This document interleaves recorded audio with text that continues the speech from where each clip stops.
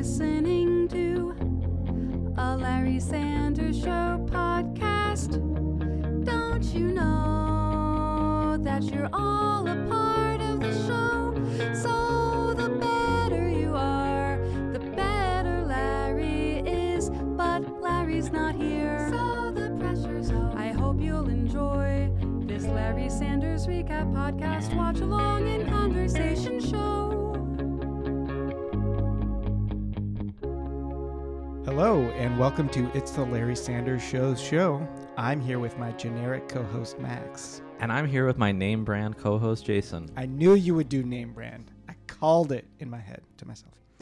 We will be your guides each week as we break down a new episode of The Larry Sanders Show. This week, we're discussing A Brush with the Elbow of Greatness, which aired on October 31st, 1992, a spooky Halloween episode. It was directed by Ken Kwapis and written by Peter Tolan and Maya Forbes. In this episode, Larry is caught on camera knocking over a civilian and has to deal with the consequences. Hank is angling to become the next spokesperson for a restaurant chain, and Jerry reveals his Tony Danza impression. Truly the most important part of the episode. All right, well, Jason, this is a special episode for us because it's the last episode of the podcast that we're recording for season 1, and we've got a lot of really exciting things planned for the future. We actually just received a message about some really exciting opportunities for us that we can't share on air yet, but we will once we're allowed to be public about it. So everyone rest assured, big things are happening for It's the Larry Sanders Show's show. It's also a big episode because we have our first returning guest. Yes, last week we had an incredible conversation with someone who has extensive knowledge of the show because he lived the show for several years. And he has been sufficiently patient with us and sufficiently generous with his time for us to schedule him again this week. We have a special back-to-back appearance from executive producer and showrunner Peter Tolan. You know what? Why don't we take a quick break and we'll be right back with Mr. Peter Tolan. I agree. Let's take a quick break.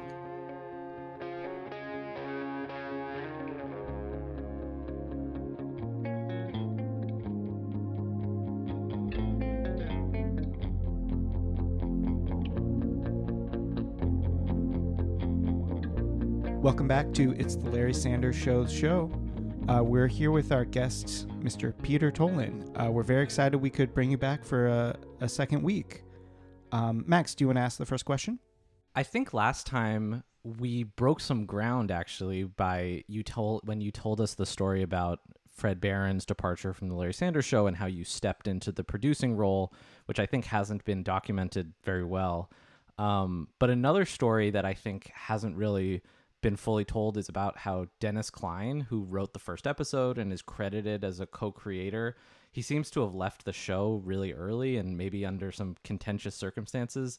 Can you help us understand what happened there? It's interesting about Dennis Klein. I didn't know Dennis, and certainly didn't know him through the entire run of Larry Sanders. I moved to Montecito some years ago up near Santa Barbara. And it just so happened that Dennis Klein was my neighbor up there. So all those years later, we got to sort of, we would have had the chance to sort of talk. But for some reason, he was always talking to my ex-wife more than me. So I never really felt like I connected with him. And my take on it is anybody, and I'm not going to name people, but a lot of people who have worked with Gary in the past, it doesn't end well. There's something that happens. And I can't really speak to what that is, but I do see the pattern where anybody who's worked with Gary for any length of time, there's just something that happens. And I could get into the psychology of all this, and it would sound very basic, and I really don't want to do that. But there are very few people that have somehow dodged the bullet of not ending up on Gary's bad side. And I would say in some cases, that bad side was not warranted. It just happened. Something happened where a person did something to disappoint Gary, and that was it. Like the door closed on that person. And there were people who worked on Larry Sanders or who were brought in to work on it, and they would do the one thing, and they never knew what happened, but Gary just suddenly, he just was suddenly closed off to them. didn't trust them, didn't believe in them, didn't have faith in their talent, and ultimately didn't think they were going to make his job easier. And I think that was probably the greatest sin. And I'm not saying he didn't work hard. He worked very hard. But I think he expected some level of ability from the people that he was working with. And if you didn't deliver it, that was sort of it. I think really Judd and I, in terms of writers, people he worked with as writers, and I'm probably missing somebody, but Judd and I are probably the only two people who survived to the end, who never stepped on the imaginary landmine. So I don't know why that was, but Dennis, I can see Dennis, knowing Dennis and knowing Gary, I can see that not being a match made in heaven. You know? There's too much Jewish energy in that room. There's too much neurotic energy that might not be the greatest thing in the world. So I don't know the specifics of it, but I'm sure Gary closed the door on Dennis. And I'm sure if you asked Dennis, he wouldn't even know why. So was there a connection between how you worked on Carol and Company prior to Larry Sanders and Carol Burnett appearing in the first season as a guest? I moved to California to work on Murphy Brown, and I was offered the job and said, yes, I'm moving to California. And then the person who created that show said, I'm having a contract dispute with Warner Brothers, so I can't hire you until that's resolved. Can you hang on? I go, yes. And it just dragged on and on and on. And I had to take another job, and that was Carol and Company. So when we were doing Sanders at the very beginning, you will notice that Carol's in one of the really early episodes. Yep, right? the Spiders episode. That was like a turning point. And I've seen Carol. I just saw her a month ago. I mean, I've seen her my entire time in California. We were actually neighbors in Montecito. But at the beginning of Sanders, when we would try to cast it, we would say to people, oh, you please come on and do the show. It's about a talk show. And they would say, well, okay, who do I play? And we'd say, well, you play yourself. Click. You know, they're just not really interested in that. I don't think people could sort of see what that was going to be. And so we would write the script. You know, we'd write a script, and it would be for William Shatner, and we'd send it out. And we'd wait 5 days, and the guy would say, is he playing himself? And we'd go, yeah. And they go, yeah, he's not going to do it. Take the script back, do a search and replace, put in the next person's name, send it out again. And it was harrowing, you know, because we'd have to do that 6 times to try and cast any of the parts. So we were sort of in a bad place. And Gary and I were thinking, who can we get? And we both had a connection to Carol, so we called her and said, please, would you come on? We really need you, and you're gonna be yourself. Gonna be yourself. And she had no problem with that. And she came on, and she was great, totally game. When the town heard that she did it, that's what opened the floodgates. So that then people went, well, God, if somebody like Carol is doing it, then I should be doing it. From that point on, really, we did not have any trouble. It went to a whole different level, of course, once the show actually aired and it was getting a lot of critical acclaim. Then everybody wanted to be on it, you know, including the people who say to Gary, like in the supermarket, I want to be on your show. And then you call them and they say, what do you mean? I'm not going to be on your show. You know, those people. Forgetting those people, because those people always existed. People just clamored to be on the show. And when Carol did it, she does a Tarzan sketch in the show, and it gets canceled. For some reason, Larry cancels it. And she's not happy with that. And she has this conversation, which is really tells you what that show is in a nutshell, because the conversation takes place during a commercial break for the Larry Sanders Show. So they're sitting there, and the music starts up, and they just ignore each other. It's the most awkward thing in the world. After having this, jovial, fun conversation, it just goes to complete silence and awkwardness. And I think he finally, feeling the awkwardness, says, "Hey, I'm really sorry about the sketch. You'll have to come back." She goes, "Yeah, that would be great." They sort of lapse into that. And she says, "But if I do come back and we do the sketch, you might want to talk to your wardrobe people about your loincloth."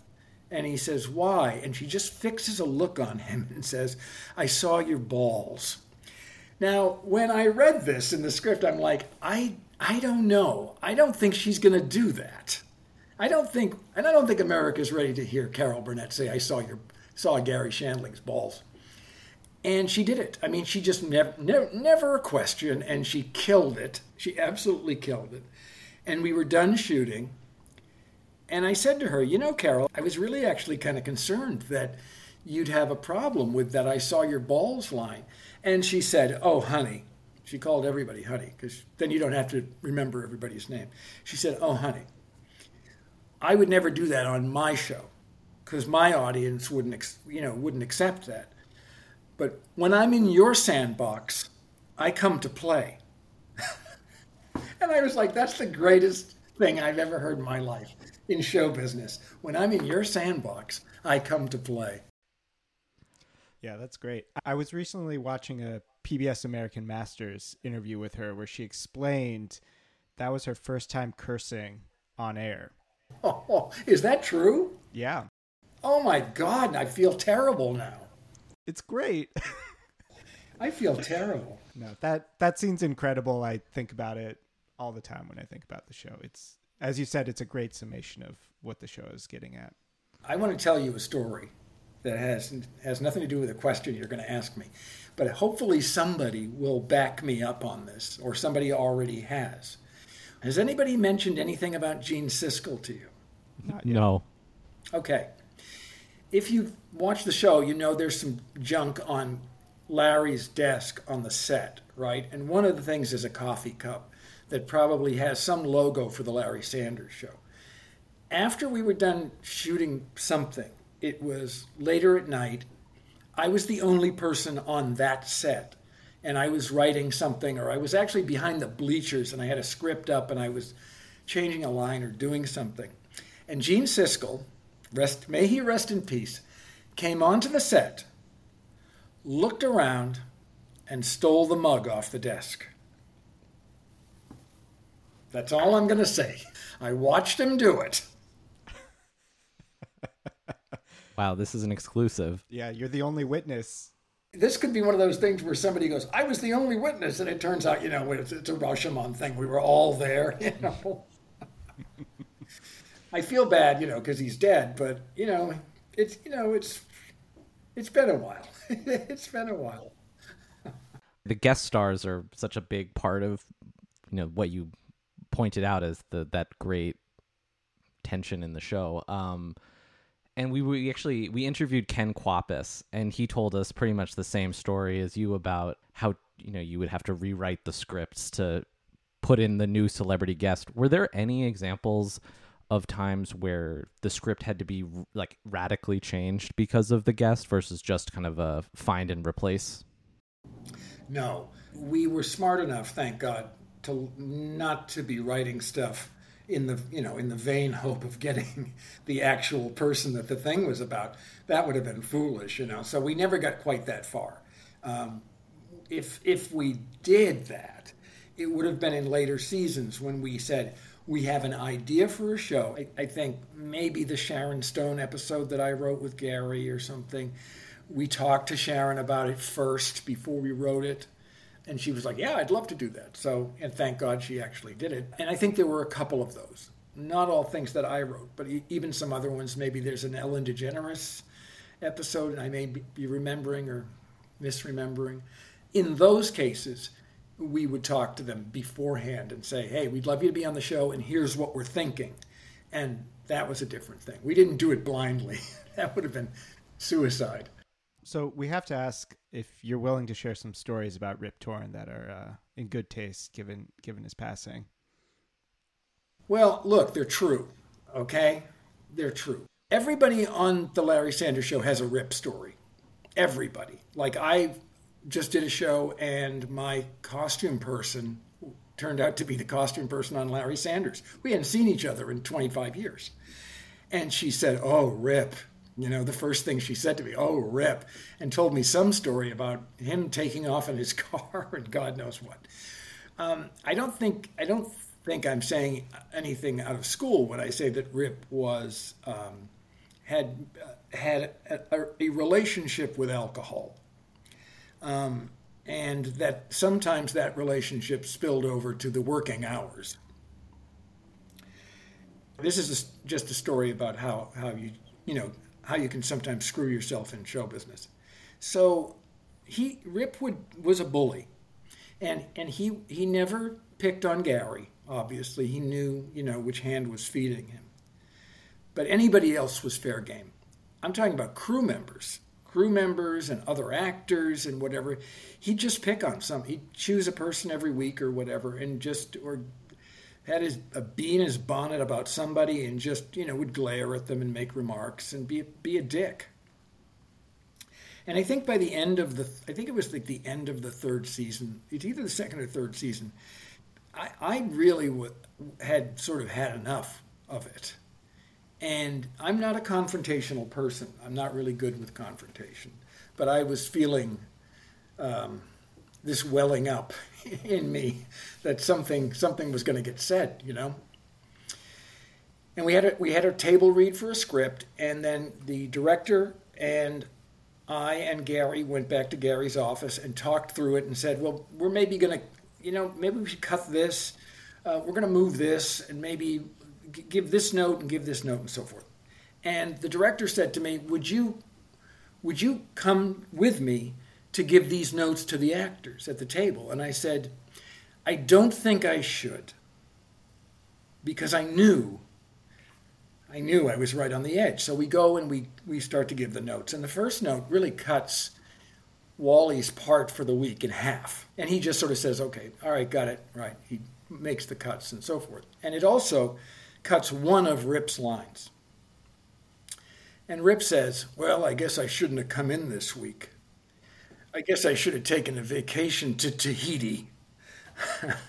And I said, Rip, I just cut Wally's part in half and you lost one line. And what the fuck I just blew up. I blew up. I'm screaming at him. You fucking cocksucker. What the fuck is wrong with you? I am sick of you. Now we're on either sides of this table and we're both on our feet. He's fuck you. And I'm like, no, fuck you. I said, I'm fucking sick of you. Get the fuck off the stage. I'm sick of looking at you. Well, this goes on for, I'm going to say 40 seconds. This is 40 seconds of two guys across a table, like yelling at each other. And I'm telling him to get off the fucking stage. And he's not going. So I see that. And at a certain point, I just go, all right, let's just continue with the notes. So we sit down. And I don't look at him. He's over there, and I don't look at him. And we're talking through the notes and everything. But I see somebody, it's either Penny, I think it was Penny or Janine or somebody, on the other side. And they look at me, and they run a finger down from their eye, slowly, to indicate to me that I have made Rip cry. I still don't look at him. But we finished the notes. And he pushes away from the table and says, well, I guess I'll call my agent, and stomps off the stage. And takes him a while to get off the stage. The stages are big, stomp, stomp, stomp, stomp. Door opens, door closes. As soon as it closes, the entire cast just breaks out in applause because they've been waiting for 2 seasons for this to happen, for somebody to tell him off. So I'm upset because I consider myself to be a semi-professional person, and I don't really lose my cool that much, and I feel bad about it, but he deserved it. And the next day, I said to him, listen, sorry I lost my temper, but you've got to change the way you relate to people around here. And you don't show anybody respect, so I am not going to show you the respect. of watching you work for the last episode or whatever. We were almost done for the last episode. And that's the last thing I said to him. But it bugged me. It really bugged me that this had gotten away from me and that I had done this. And I remember being at the ACE Awards, the Cable ACE Awards, which is the Edsel of awards now. Nobody, it's no. I threw them all away except for two. I saved two of them. It's like a historical artifact. And I'm sitting at the Cable ACE Awards, which is they give out 800 awards in like 35 minutes. Just shoveling them out. Shoveling them into a great fire to keep the train of the Cable ACE Awards going. And I'm sitting there the whole time, and I'm so bugged, and I can't stop thinking about it. And I come up with the story for what became Arthur After Hours, an episode in the next season called Arthur After Hours, where Artie and Larry have a fight, and Artie spends the whole night in the studio and does all this stuff. Sings and does Shakespeare and does all this stuff, makes friends with a cleaning person, and they break apart and, whatever. And it was a tour de force. And I saw Rip at the Emmys, I think. And I said to him, and we had, the typical alcoholics reunion where, there's a lot of hugging, I love you, my brother. There's a lot of that going on after this big fight. And I said, and in that moment, I said to him, I've got a show for you next season. And that's all I said. So I don't know if he ever knew what Arthur After Hours was really about, but it was about us. There are lines in it about, they both work on the show. One, cleans up during the day. One cleans up at night, the janitor. Well, that's us. That's me and him. I'm the one cleaning up at night, and he's the one during the day, And I don't think he ever knew that. And so he put that show up for the Emmy, and the first Emmy Award that was won by the Larry Sanders Show was for Rip Torn in that episode. So somehow, even though I was in the right, I knew I'd get fucked by it. And showbiz, once again, is not fair, okay? He wins the Emmy, and I'm just sitting out there with my dick in my hand. So there you go. You really have to just know Rip and have spent time with him. He was, the thing that it would be easy to dismiss him if you just said, he's an angry, fucking crazy guy. Because no, he would say to me, the CIA is following me. Are you aware of that? That kind of thing. You'd get that with it. But he obviously was a really good actor. And so there was that. And he was at heart, deep down, like a good guy. Like we would talk about gardening. Well, I've got my tomatoes in, they're coming.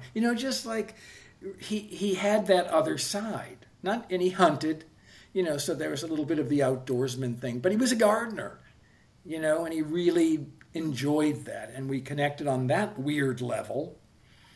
But there was also the CIA and this crazy shit, whatever. He was a scary guy. I actually went to a friend of mine, married his son. And the marriage didn't last, but I went to the wedding at the Pierre in New York, And so I got to see Rip like in a tux or something, like not, and in a tux, but not at the Emmys, like in the real world, So it was like really weird. That was the strangest part. That was the strangest, sort of being with him as another man and not in a work situation. He was, believe me, many people would tell you this. He was a scary dude. He was a scary dude. I think a lot of Rip is summed up in his arrest in Connecticut late in life when he broke into a local bank, and in these towns in Connecticut, they make all the local businesses look like, they fit in architecturally, so they make them look like some salt box home or, the Cape Cod kind of style home. But he broke into a bank thinking it was his house. And the only way that he actually got off was that he was able to convince them that he thought he was home because he took his boots off. They figured that nobody who's going to rob a bank would take their shoes off and sort of curl up on a sofa.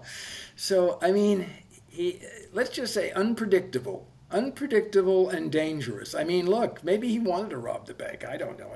There's some part of me that thinks Rip would be fully capable to rob a bank or do anything illegal that he would want to do. What caused you to leave the show and stop being the executive producer? Well, it was just, my natural, I guess, progression through television and my career, that I had initially been working in broadcast television and doing the Carol show, and then doing Murphy Brown, and then when they're off season, I would go do something else, and then I had done Sessions on HBO, which is how I met Fred Barron, and then the next year I did Larry Sanders, and then the next year I did Larry Sanders, and I think one of those years I was there full time. I can't remember. But, at a certain point, people are like, oh, you've got to start creating your own shows. You've got to get like an overall deal at one of the studios and start creating a show. That's the next step. So that's what I did. And I actually got lucky because where I went was Disney. And I started to create television shows for them. Most of them you've never heard of. They never got on. Every now and then something would go on for like 10 episodes or 12 episodes. But luckily, and this doesn't really happen, but when I got that offer, because I was no longer on the show, when they said, really need you to write episodes, I had to go to my boss at Disney and say, look, this is going to seem highly irregular since you're paying me all this money to just work exclusively for you. But they really need me to write these episodes on Larry Sanders. Is there any possible way you could allow that? And as it turned out, my boss was a huge fan of the show and really liked my episodes. In fact, that's probably one of the reasons I actually got my overall deal, was they were watching my Sanders episodes. So he said, yes, go ahead and do it. But, keep it, don't be taking out an ad in Variety saying, thanks, Disney, for letting me do this. Don't draw any attention to it. Hopefully nobody will notice, which they didn't. So that was a fluke that I was able to continue with the show. But it was really, leaving the show was just purely to follow the next step of my career. And truthfully, I tend to get bored easily. So after I've done 2 or 3 seasons of something, I'm just like, all right, what next? What was your relationship with Gary after the show? We kept seeing each other. Initially, we were talking about other projects. We actually sold another project. Not many people know this. We sold a project to HBO. I had a working title on it that was Life Everlast Inc., which was about heaven. I thought the next progression for Gary would be to play God, as like this tremendously neurotic God who just is always going, what did I do? Like, what did I do by creating humanity, And I kept saying to Gary, we should do this. And I said, they've got security cameras of the entire Earth. There's one room that's like the control thing, and it's just every corner of the Earth on a security camera, and you're seeing the falls in Venezuela, and you're seeing Red Square and a tree frog someplace in the Amazon. So, and it was just all about this moral problem, the moral problem of humanity, and what's going to happen to humanity. And I found myself at HBO one day, and I said, look, I shouldn't tell you this because we haven't finished it, but Gary and I are talking about the show. And they said, we'll buy it. We'll buy it. I said, great, I'll tell Gary. He just couldn't do it. He just wasn't interested in having done the show for 6 seasons. He was just tired, and he couldn't imagine going back and doing another show. So HBO would call me every 3 weeks or something and go, where's the script? What's happening? And I finally had to say, yeah, it's not going to happen. It's not going to happen. So it was sold. It just didn't happen. And then, soon after that, I don't remember how long, Gary had asked me several times during Sanders, maybe the last year or the 5th season or whatever, that he had written a screenplay that was What Planet Are You From? and would I rewrite it? And I demurred. I don't know why. Maybe I didn't take to it. I maybe thought it was goofy or something, but I didn't take to it. But when the show ended, I felt like I owed him. I felt like I had gotten so much out of the Sanders Show that I should do this for him. So I did it. I did another draft of What Planet Are You From? I really just used various pieces of several scripts of the first 2 acts, and then I wrote a new 3rd act. So I was very surprised to hear that Mike Nichols was going to be directing it, and that started that whole thing. And I invite you to read the Mike Nichols book to hear, to sort of get a sense of exactly how poorly that went. And then I kept seeing him. He was doing Town and Country, that movie that went on forever and ever and ever. And I would just hang with him on set. He would be shooting in Pasadena or something, and I'd be like, hey, I'll come over and hang with you. And whatever. And at a certain point, it just turned into like regular lunches or dinner or something like that. So, and that's really the way it went, really up until about 3 weeks before he passed away. I wish we could have seen that show that didn't end up getting made. Too. I think it would have been great. I remember I said, we should just do, anything all the shit that God has to deal with.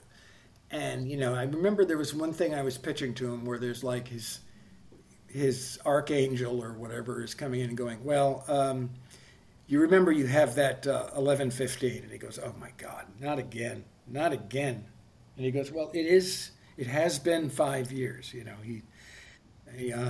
so that he says, all right, fine, I'll do it. Send him in. It's Hitler. And Hitler says, look, I think it's been enough time. I think I've been in hell long enough. And Gary's just like, Adolf, listen, if it was up to me, I can be lenient, but you're talking about 6 million Jews or whatever the hell he says. And he says, I'm sorry, you can't. You got to go back. And you follow Hitler, and these other archangels, take Hitler, and they take him down this long hallway, and there's an elevator at the end. They get in the elevator, and they just go down and down and down. It's this long thing with music, playing, probably the Carpenters or something, right? And it just goes down and down and down. And then the doors open, and the archangels just sort of motion for Hitler to go out the door, and he walks into like what looks like a Brooklyn living room in like 1948 or something like that. And this big Yiddish mama comes out, and she goes, Adolf, where were you? We were so worried. Oh, and all these other Yiddish mamas come in, and they just surround him, and they're offering food and everything. That's Hitler's hell, just to be with all these Jewish mothers, like, just, are you okay? You don't look well. What happened? Tell us everything. Oh, you won't believe what happened while you were gone. This kind of thing. Oh, it was going to be crazy. No wonder we didn't do it. Wow, I would have loved to see Gary in that role. Thank you so much. I think this is all the time we have, and we'll be right back.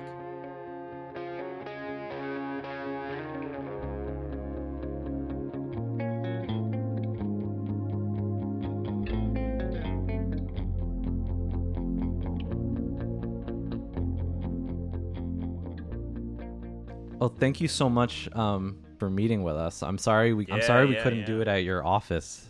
That's the thing I'm trying to tell you guys is that my office, it keeps expanding because business is business, But yeah, so they're adding a new wing. It's all this construction. It's crazy. I'm like, hey guys, can you finish it today? I got clients coming. I got people coming in, important people like you guys. So do you want to get down to it? Yeah, why not? Hey, let's get cracking, That's what the old man always said. I'm a lucrative type of guy, really smart, really intelligent. And, I'm someone, when there's talent coming, there's talent a mile away, I see it and I recognize it. And I have a lot of money that I want to spread out and give to people. And I see you guys, and, the thing that you're trying to put together here, this cartoon, I'm very excited for it. And I think, cartoons are kind of the future of media. So I'm very... Cartoon? I'm sorry. I'm sorry to interrupt. This is a podcast. Right. Yeah, that's what I mean. Right. Hold on one second. Of course. Yeah, the program made available in digital format for download over the internet. Yeah, that's what I meant. Cartoon, same thing. You say cartoon, I say this. You say tomato. Anyways, it's very. I'm very excited to work with you guys. Yeah, I mean, we were really excited when we saw your email. We really want to take this podcast to the next level, and we really appreciated when you talked in your email about how you've looked at our show and you've seen the metrics of how it's been doing, and that you think you could help bring us to the next level, and that we should get in touch with you to make that happen. Yes, absolutely. Yeah, you came to the right place. I'll tell you that much. You came in on the ground floor. That's very smart. Not a lot of people do that. But, so here's the deal. Here's what I'm thinking. All right. If you guys give me, like, $700 each, I can What? help you.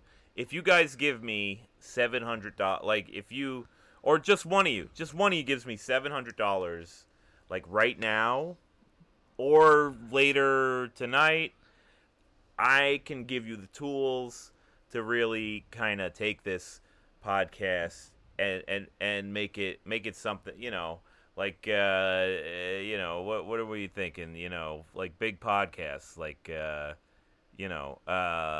like Mark Moran. You guys will be like, I can take you guys bigger than Mark Moran.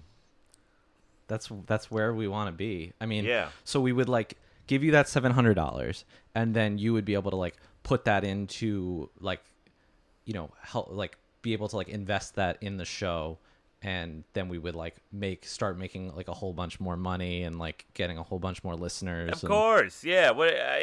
I think you give me that money. And I know I'm seeing the look on your face. You're concerned. Like, what is this guy?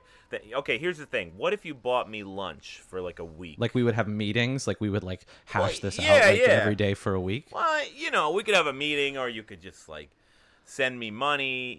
Mail me money. Mail me like $10 every day, just so I could get. Or hey, come on, Biden's economy, $15. I'm trying to have a full lunch over here. $15 a day, and I'll be out there on my feet, walking around talking, and I'll get people interested in your cartoon, because I know people in cartoons, and there's a lot of interest right now in cartoons. I don't know if you knew that. Everybody's got some weird kid at home that they don't want to deal with, so you got to plop them in front of the cartoon. Yeah, that makes so much sense. Okay, so what services do you offer for podcasts? Right. Yeah. Yeah. Podcast. Right. Yeah. See, I get it confused, because I think I read somewhere that podcasts are like the cartoons of now. So I understand where you got confused there. So basically, what I can present to you, what services I can present is, I'm going to walk around town, and I find a lot of people, who have what I call the glint. And what the glint is it's a look in their eye that says, hey, I'm looking for lucrative projects. And these people, they're all around town. You give me some money for lunch every day. I go out there, I go out to all the greasy spoons in town, and I find all these characters, and I bring them together, and we all go out, me and all these guys, and you got to put down some money. Now, this is the thing. You're going to have to put down some money, because I'm going to get all these guys with the glint. We're going to go on a vacation to an Airbnb for a weekend. Let me schmooze them. Let me sweet talk them. Let me, we'll have a fun time, me and them. Hopefully you get an Airbnb with a hot tub. That's where the best deals are made. Are you, like, playing the podcasts in these restaurants or in the hot tub, or how? Playing the podcast in the hot tub? What are you trying? You know what? You let me handle that. I'm not getting an audio equipment in the hot tub. I'm not trying to kill these people. Come on. This is why you do what you do. I do what I do. So, I sweet talk them, basically. I get in their ear. I put a little, it's what I call putting a little honey in their ear. You put a little bit in there, just a little bit, not too much. You don't want to crank up that ear with that honey, but you put that in there, and they're like, hey, I like the way I like the feel of that honey in my ear. Maybe I'll get a little bit more. Maybe this cartoon business is for me. And then the real glint comes out. The real glint, it shoots out. You let me get that honey in there and shoot, and they shoot that glint onto me, and that's when we get into liquidity. Yeah, so we've been working on this cartoon for like a while now, and it's been hard to like get very much traction. Like we've booked a lot of great guests, and your email, you said that you would be able to like give us like white glove service that like the human touch. Yeah. And yes, that's like really what we're looking for, because so many of these podcast networks are like big faceless corporations that won't they don't really have a human touch, and so we really like the idea that like you would want to like work closely and like have lunch with us and things like that. Of course, yeah. It's all about the face. That's what I say. You know how much work I've had done on this?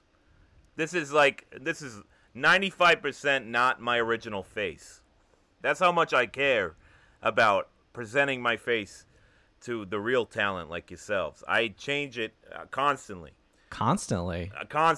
I used to have my eyeball. I used to have it lower in my head, and then that was a hardship of mine. But then I've had surgery to move it several different places around my face, and I found through years of working with clients that the eyeball is best at an even level with with the other eyeball. So I've done a lot of research in this. And I'm still experimenting with different things to do with the lower jaw, maybe to make it bigger, maybe because one thing I've noticed, and maybe you guys have some ideas for this, but it's like a lot of times I'm out there, I'm looking for guys with the glint, and I have a big turkey submarine sandwich, and there's a guy with a glint running out the door. I got to run after him. I want to finish my sandwich. I want one of those jaws that opens wider. I can eat the submarine sandwich one gulp. So hey, here's an idea. What if we forget the cartoon or what have you? We work together on a new jaw. I feel like the market for this right now, I'm feeling it feels red hot. And I know these things. So like a snake. Yeah, like a snake, Yeah, sure. Jason, let's like stay professional. I'm confused. No, but I just like, cuz I'm like really into the idea of working with you. The thing that I'm a little concerned about is with some of the other networks that we were looking into, really it would be kind of a situation where they would pay us. And they would, put ads on our podcast, and it would generate revenue, and they would make some money off it, and we would make some money off it, and they would help provide money to us. But you don't want to deal with all that. I'm just going to tell you right now, this is where we're at as an industry, all right? They put ads on your podcast. You don't know what they're saying. You give up your thing to them, they'll put all sorts of stuff in there. They'll put in Satan worshippers, They'll put it. If I've seen it once, I've seen it a million times. What other podcasts do you have in the network? Oh yeah, what other ones? I got so many. I gotta look them up on my phone. There's just so many. What are the popular pod? Oh, yeah. Here we go. Serial. Oh wow. Serial. I worked on that one. Joe Rogan. Yeah, he's a good guy. Yeah. You said it was 700? Yeah. Well, what are we working with here? What are you guys? What would you guys? Would lunch every day work, or would just kind of a ride to the halfway home? I don't live there, but I have business there later. So how much time? I know you said in your email that the time was of the essence and that you're a busy man and all of that. So it's just, how quickly would we need to like gather this $700, to make this happen? Well, how much money do you guys have on you right now? I think like $60. I think I have like a 20. Okay, so that's 80 if I'm correct. Yeah. Maybe, you know what? Why don't we just call it that? For today? Like for the just for the meeting, or like are you gonna do some searching after? Yeah, that's a good idea for the meeting, and then I'll keep you guys in mind. And when you guys are like really ready to take on the world, you can find old Dino. Okay, Jason, give him the cash. Okay. All right, great. Wow, you know what? I'm seeing a lot of future for you guys, and this was fantastic. So maybe we'll talk next week, or yeah, I'd love to. Yeah, we could do another meeting. I'll be around town. Okay. I guess we'll just reach out.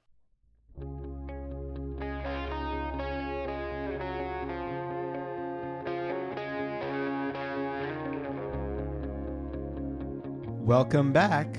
So, Max, let's get into it. We're covering A Brush with the Elbow of Greatness. So, the episode begins with the classic applesauce intro from Hank Kingsley to open the show. On the late night talk show that night was B.B. Newirth, Penny Marshall, and Garth Brooks. Big show. So, Max, I'm going to give you my usual rundown here. B.B. Newirth, famous for playing Lilith in Cheers, Frasier's wife. So that's most likely what she was promoting. But I also want to note, it's possible she was promoting a special little episode of Wings. Did you know this? The crossover?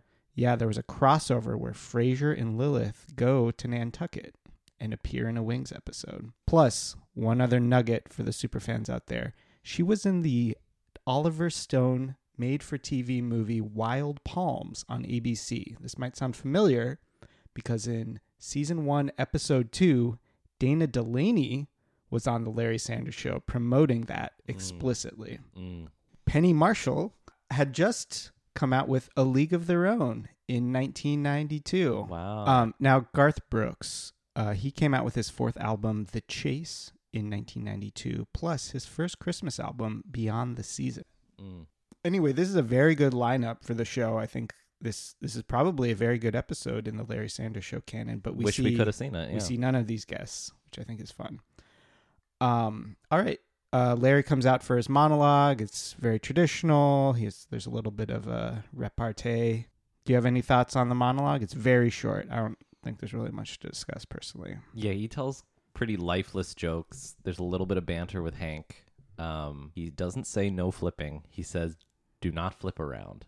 So he has the catchphrase has yet to coalesce. You're still on this. I'm still on it. I'll never stop. All right. So after this very short monologue, we then go to our usual post-show debrief. Larry and Artie, walking backstage and then through the halls.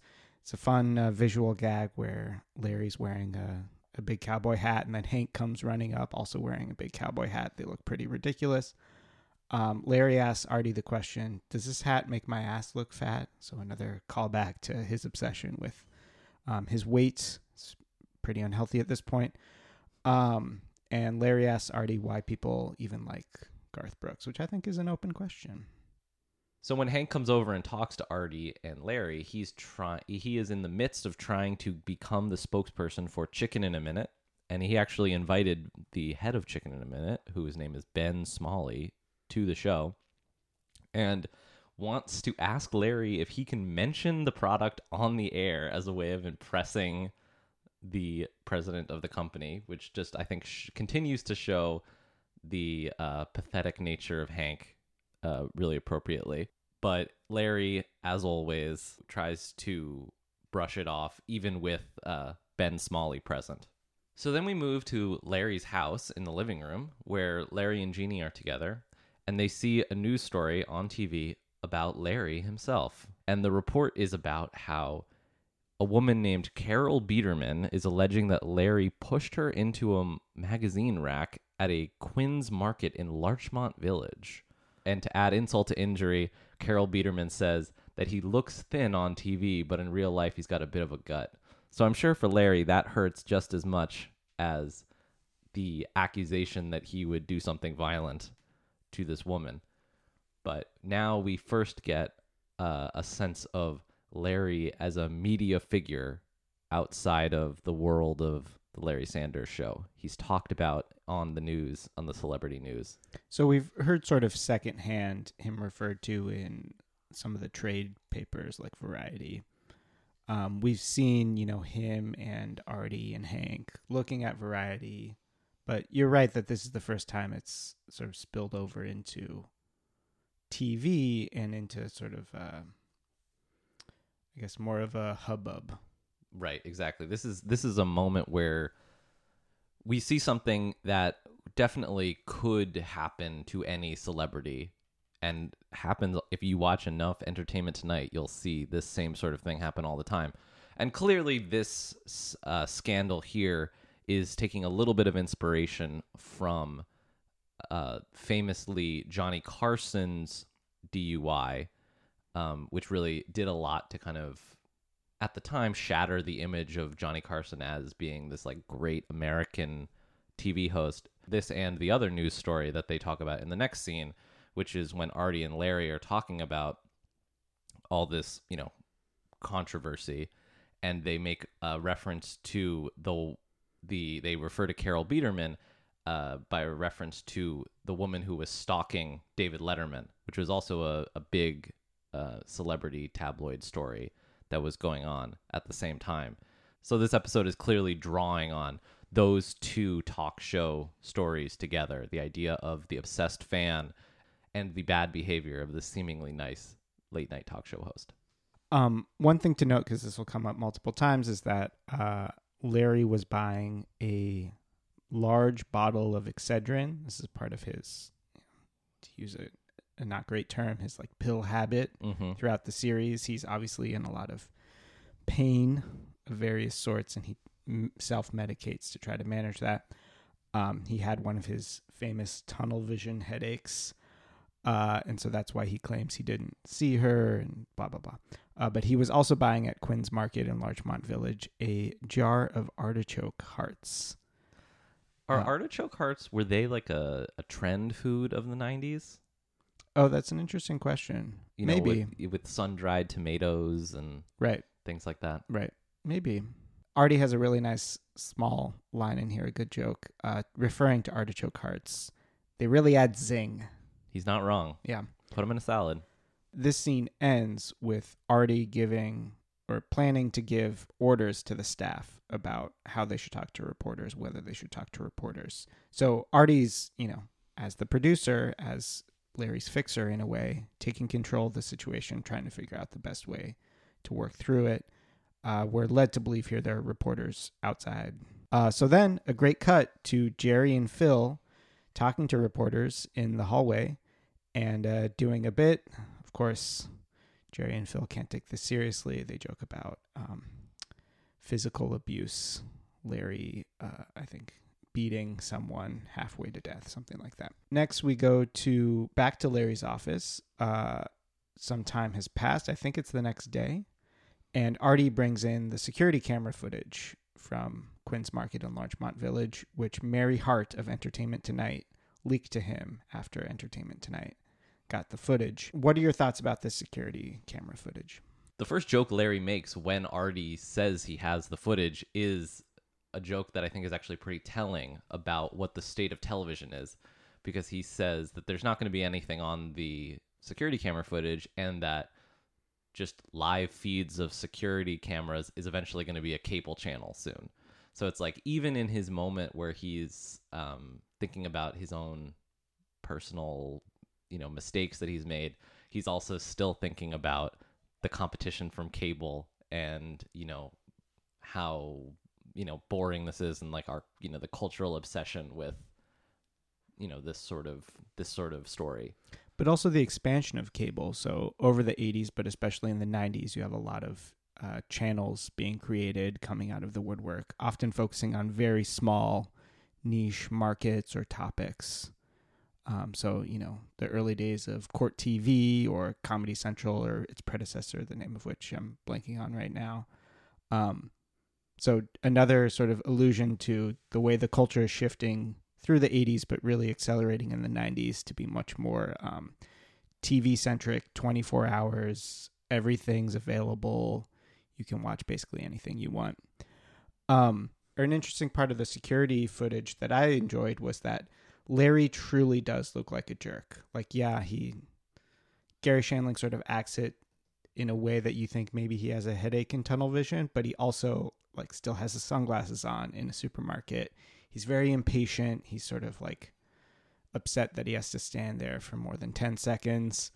And when he brushes Carol Biederman, he obviously touches her, but doesn't seem to turn back to notice that he touches her. And she falls, presumably making a loud noise, and he also doesn't look back at all. He's just straight ahead checking out with his sunglasses on. So he does truly look like a jerk, and Larry internalizes this immediately, that from a third-person perspective, from the vantage point of a security camera, he looks really bad, and it's going to be a big problem. But the one thing I would say about this scene that I think makes it less strong, how this scene is so similar to what happens in The Flirt, where they are analyzing a piece of videotape really like intricately to see what's going on, which is itself a commentary on things like the Rodney King video and the way cable news was just would like just constantly re-air and reanalyze this sort of like grainy security footage. And this scene, just because they've already done it before, they can't make the same joke about the Rodney King tape or the Zapruder film or something like that. So it ends up being just like a little one note, I think. But formally, they do similar things to The Flirt, where I believe both are directed by Ken Kwapis. They show it in one setting, the camera comes to the TV, and then when we leave the TV, we're in a different setting. So in this episode, we go from Larry and Jeannie's living room onto the TV and then back out to Larry's office. I believe we do the same in The Flirt. Next enters Norman Littke, Larry's publicist. This is our first time getting to know Norman Littke. He's played by David Paymer, who's one of my favorite character actors. I love David Paymer. Looking a little bit at his CV, I was reminded he's in Airplane 2. So that's a callback to season 1, episode 1 for our listeners, where Robert Hayes makes a joke about Airplane 2. He's in City Slickers 1 and 2 with Billy Crystal, and he's in Mr. Saturday Night, which Billy Crystal came on the Larry Sanders Show to promote in season 1, episode 9. David Paymer's also in Get Shorty. He has a great role in Ocean's 13. I don't know if you remember that, but he's a hotel reviewer. And I highly recommend checking out his IMDb or Wikipedia. He's in all sorts of things. You've definitely seen him in multiple movies or TV shows. He's in everything. He says that the network is upset because the footage is so bad. But there's no such thing as negative publicity. This is an opportunity. He says twice that he's wetting himself because he's so excited. Roseanne's national anthem debacle, in which she messed up the singing of the national anthem at a baseball game, caused her ratings to go up. CNN is airing Larry's tape pushing Carol Biederman, which is going to also push his ratings up. So he should be excited about this moment, this opportunity. The spotlight is on him.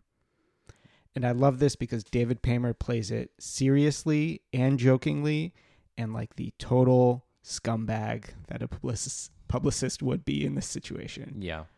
I mean, this is a clear cynical moment on the show. I think David Paymer as Norman Littke might be the best part of this episode. It's a controversial thing to say. I do want to note two little references here. So Larry makes a joke about looting in Los Angeles. Again, this is in the wake of the Rodney King verdict and all of the riots that happened afterwards. And there's a reference, I believe it comes from Norman Littke, about the Dennis Miller show. So Dennis Miller, who was, I believe, a friend of Gary Shandling in real life, and wrote for him, or ghost wrote for him for a short period. Dennis Miller had a late night talk show on syndication in 1992. So this is the era of Arsenio. This is the era when they think syndication can work, but it lasted only 6 months. It was viewed as generally a failure. But a fun tidbit is that the production company Tribune that created and distributed the show initially wanted Gary Shandling. This was one of his late night talk show opportunities, which he turned down.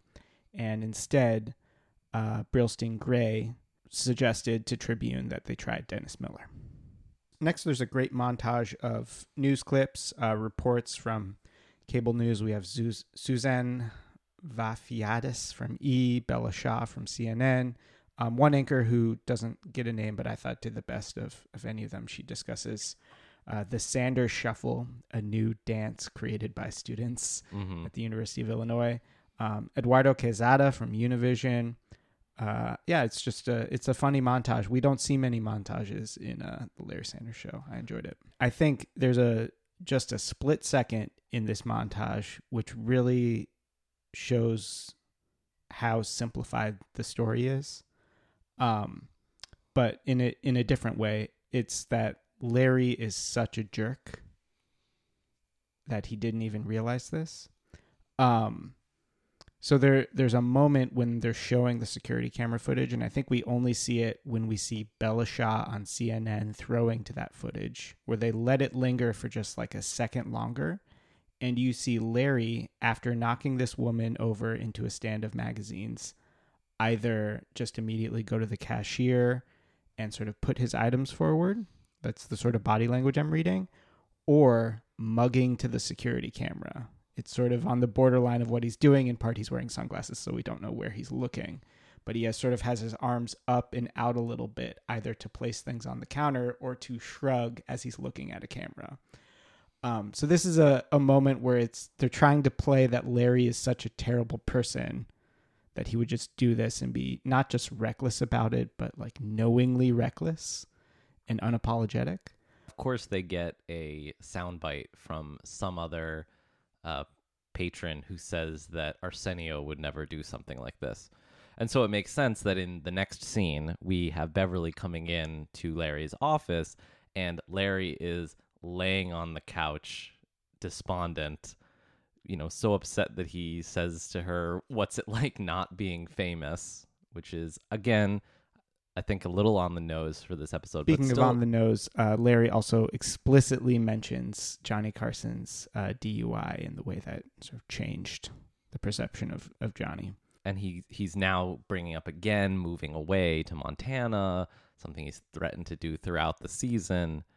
And he's just going back and forth on whether he should take another Excedrin. Switching things up, we go to the B plot, and I should say beak plot. Because it is chicken. As I mentioned earlier, I think this is a pretty weak B plot, but Hank is scheming here. He's trying to imply to the Chicken a Minute executive, Smalley, that he actually eats the food. So he has this discussion with Darlene, basically forcing her to go out and not purchase Chicken in a Minute, but just somehow get the wrappers so that they can be strewn about to then signal to Smalley that he actually enjoys the product. Again, I think it's a very weak B-plot. I don't even want to spend time on it, but there is a great line here from Hank to Darlene. "You've got your dignity, babe." Yeah, he is really trying to cover up for himself the fact that he is actually asking her to do this degrading thing. Next, we are outside Larry's office. Larry has been alone in his office for, I think they say 3 hours, and he turned down an Excedrin. Artie then tries to get him out. He tries to tempt him, talking about Fred Savage and the show coming up and how much fun he'll have.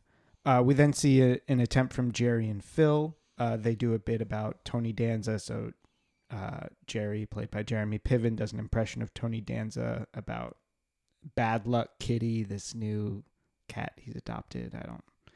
It's very odd. I don't see how they could think that would make him want to open the door. And then we have, at the same time, back to the B plot, we have Hank showing around Ben Smalley from Chicken in a Minute. And, he introduces him to Darlene. They do the whole show about all the wrappers that are on the desk. So Darlene did end up getting some wrappers. And he keeps calling him Mr. Smalley. But then Mr. Smalley says, "Oh, you can just call me Ben." To which Hank replies, "I had a parent named Ben," which I think is perfectly delivered. That's one of the great lines of this episode. Also, Smalley has a great reaction to that. I don't know if you picked up on it, but the actor sort of looks at him. It's a mix of like befuddlement and like restraining a chuckle because it's just such a ridiculous thing to say. Hank is being really desperate here, not just with the rappers, not just with calling him Mr. Smalley, but Hank is leading Smalley out of his office. They've already had a meeting about whether to do Chicken in a Minute, but he still feels the need to show off to him, even after they've probably like shaken hands, talked about details. He's still so desperate to seal the job. To really seal the deal, he brings him over to Larry's office, where Larry is locked himself in and doesn't want to talk to anyone. So at the worst possible moment, Hank tries to show off that he can have access to Larry, and Larry tells him to fuck off. And so Hank and Ben Smalley leave, and Hank tries to pretend as if nothing happened. We then cut to another attempt to get Larry out of the office. Jeannie has arrived, driven across town to try to coax him out. Seems like they still have a good relationship if you're watching these episodes in the order they were aired. True. That's confusing. But she gets him instantly by threatening him.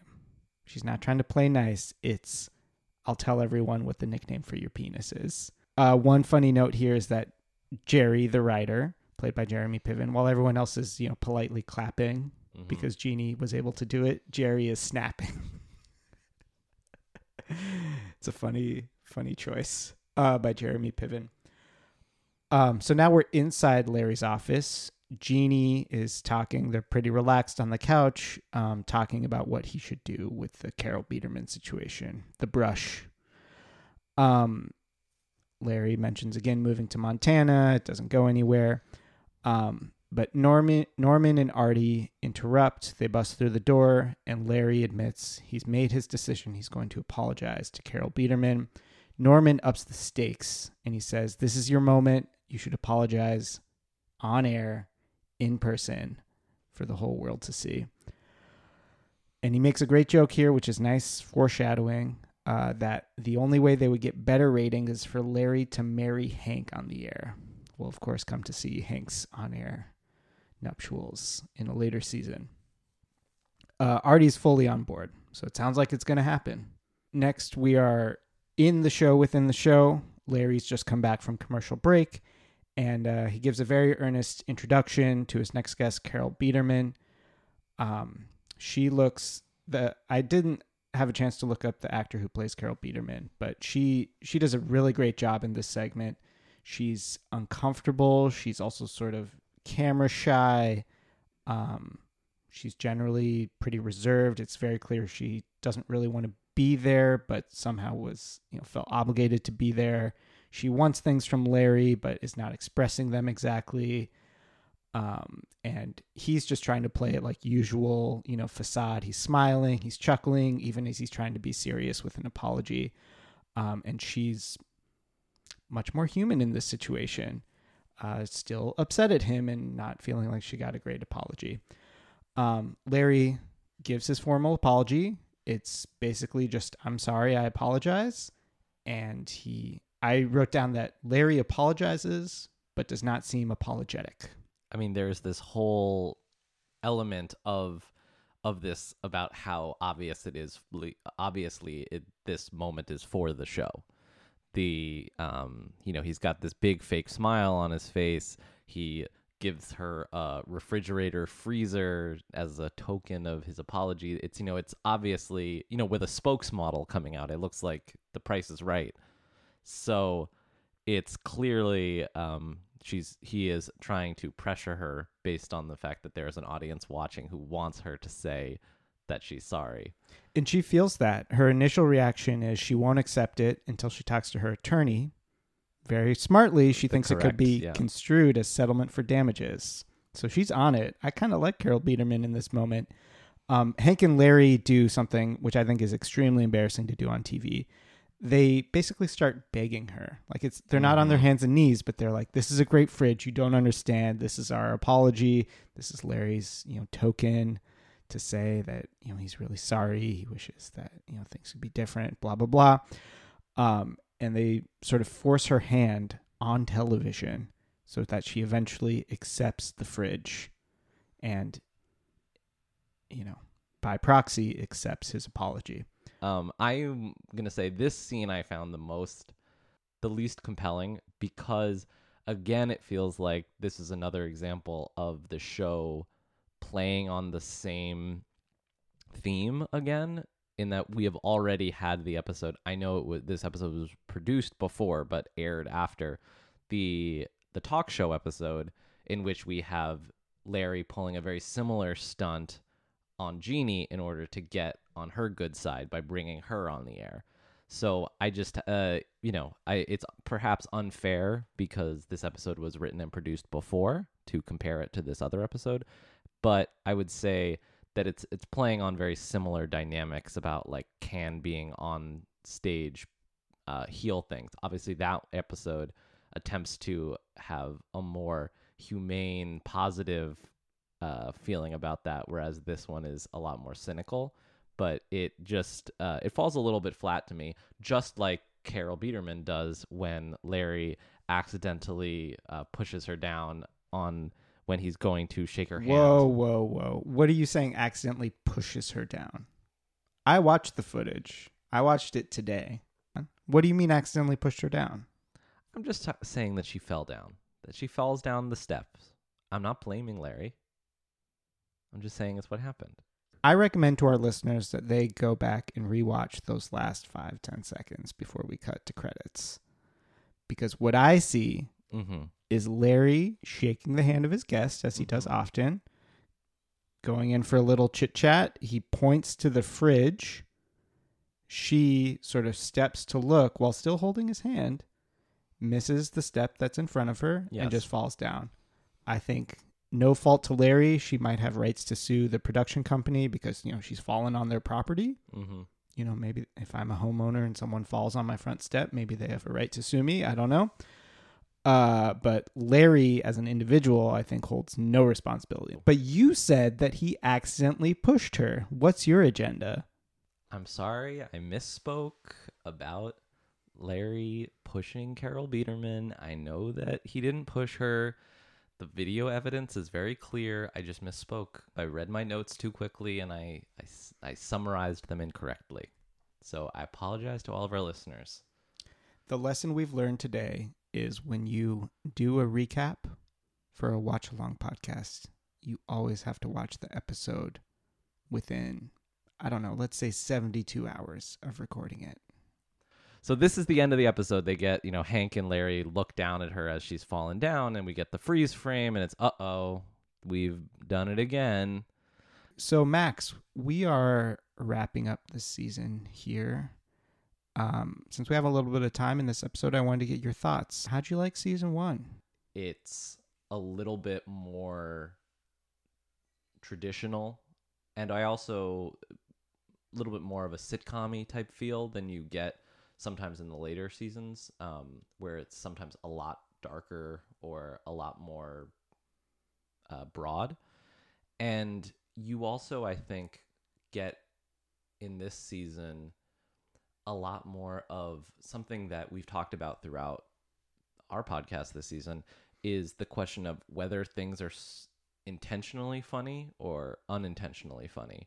And so I have spoken to many people who, when I say give this a try, and some of the people who have listened to this podcast have said the same thing, that I don't understand like the jokes. And I think some of that is because the jokes are on purpose supposed to be bad. And I think that is a thing that if you don't come into it with the mindset of there's a potential that some of these jokes are not supposed to be funny, and that the purpose of it is to be not funny, then you miss a lot of what is actually like really interesting about this season so far. I really like this season, I think, because of the general themes of the season. So what we see in multiple episodes broadly across season 1 are sort of the distinction between your work life and your personal life, and how it can be messy when they interact, or one bleeds over into the other and it causes problems for you. Mm-hmm. How show business can sort of empty you, like it can make you sort of a shell of yourself because you're always performing. God, I know what that's like. But also because it's such a terrible industry that people have to be sort of like ruthless and throw their friends under the bus and, disrespect mentors and things like that. I also really like this season just because the lineup of guests I think is very fun. It's a good array of some of sort of like older folks who were maybe stars in the 60s or 70s, but were definitely, fixtures on Johnny Carson or other, late night appearances. And a lot of the younger folks like Spade and Carvey, I think, are fun guests. So let's get to the part of the episode where we rename the episode. Max, you tell me your title isn't very funny, so why don't you go first? I guess I would call the episode Problematic Fave. And my rationale is that this episode shows us that Larry really is a problematic fave. He does bad things. He's a jerk. Publicly, he's a bad guy. It's in the same way that we see people like, David Letterman with his scandals and all of that. But we also really like his comedy. He's a problematic fave.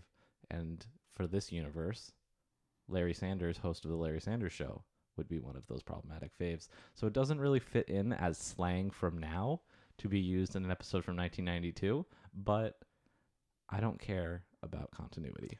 Max, like every week, I have multiple titles in mind. In no particular order. Okay. Get some help. Negative publicity. I'm practically wetting myself over that title. Tunnel vision.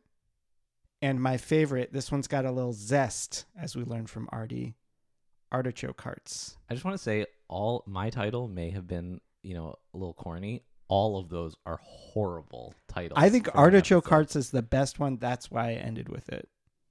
Think about it. Just think about it for a second. It might have been the best one, but that doesn't mean it still wasn't terrible. So that's all the time we have for this episode, and also for this season of The Larry Sanders Show. We'd like to thank Mr. Peter Tolan again for joining us for the second straight week. And as always, thanks to Wendy Eisenberg for the theme music and Jody Bozine for our show artwork. You can find us on all social media with the handle @LarrySandersPod. This week, Jason and I would like to shout out another comedian that we're a fan of. This time, Nick Nanny. Nick can be found on Twitter and Instagram at Nick Nanny.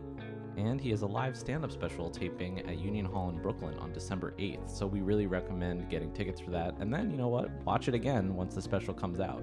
So that's all for this week, and stay tuned for more new episodes of It's the Larry Sanders Show's show. Goodbye.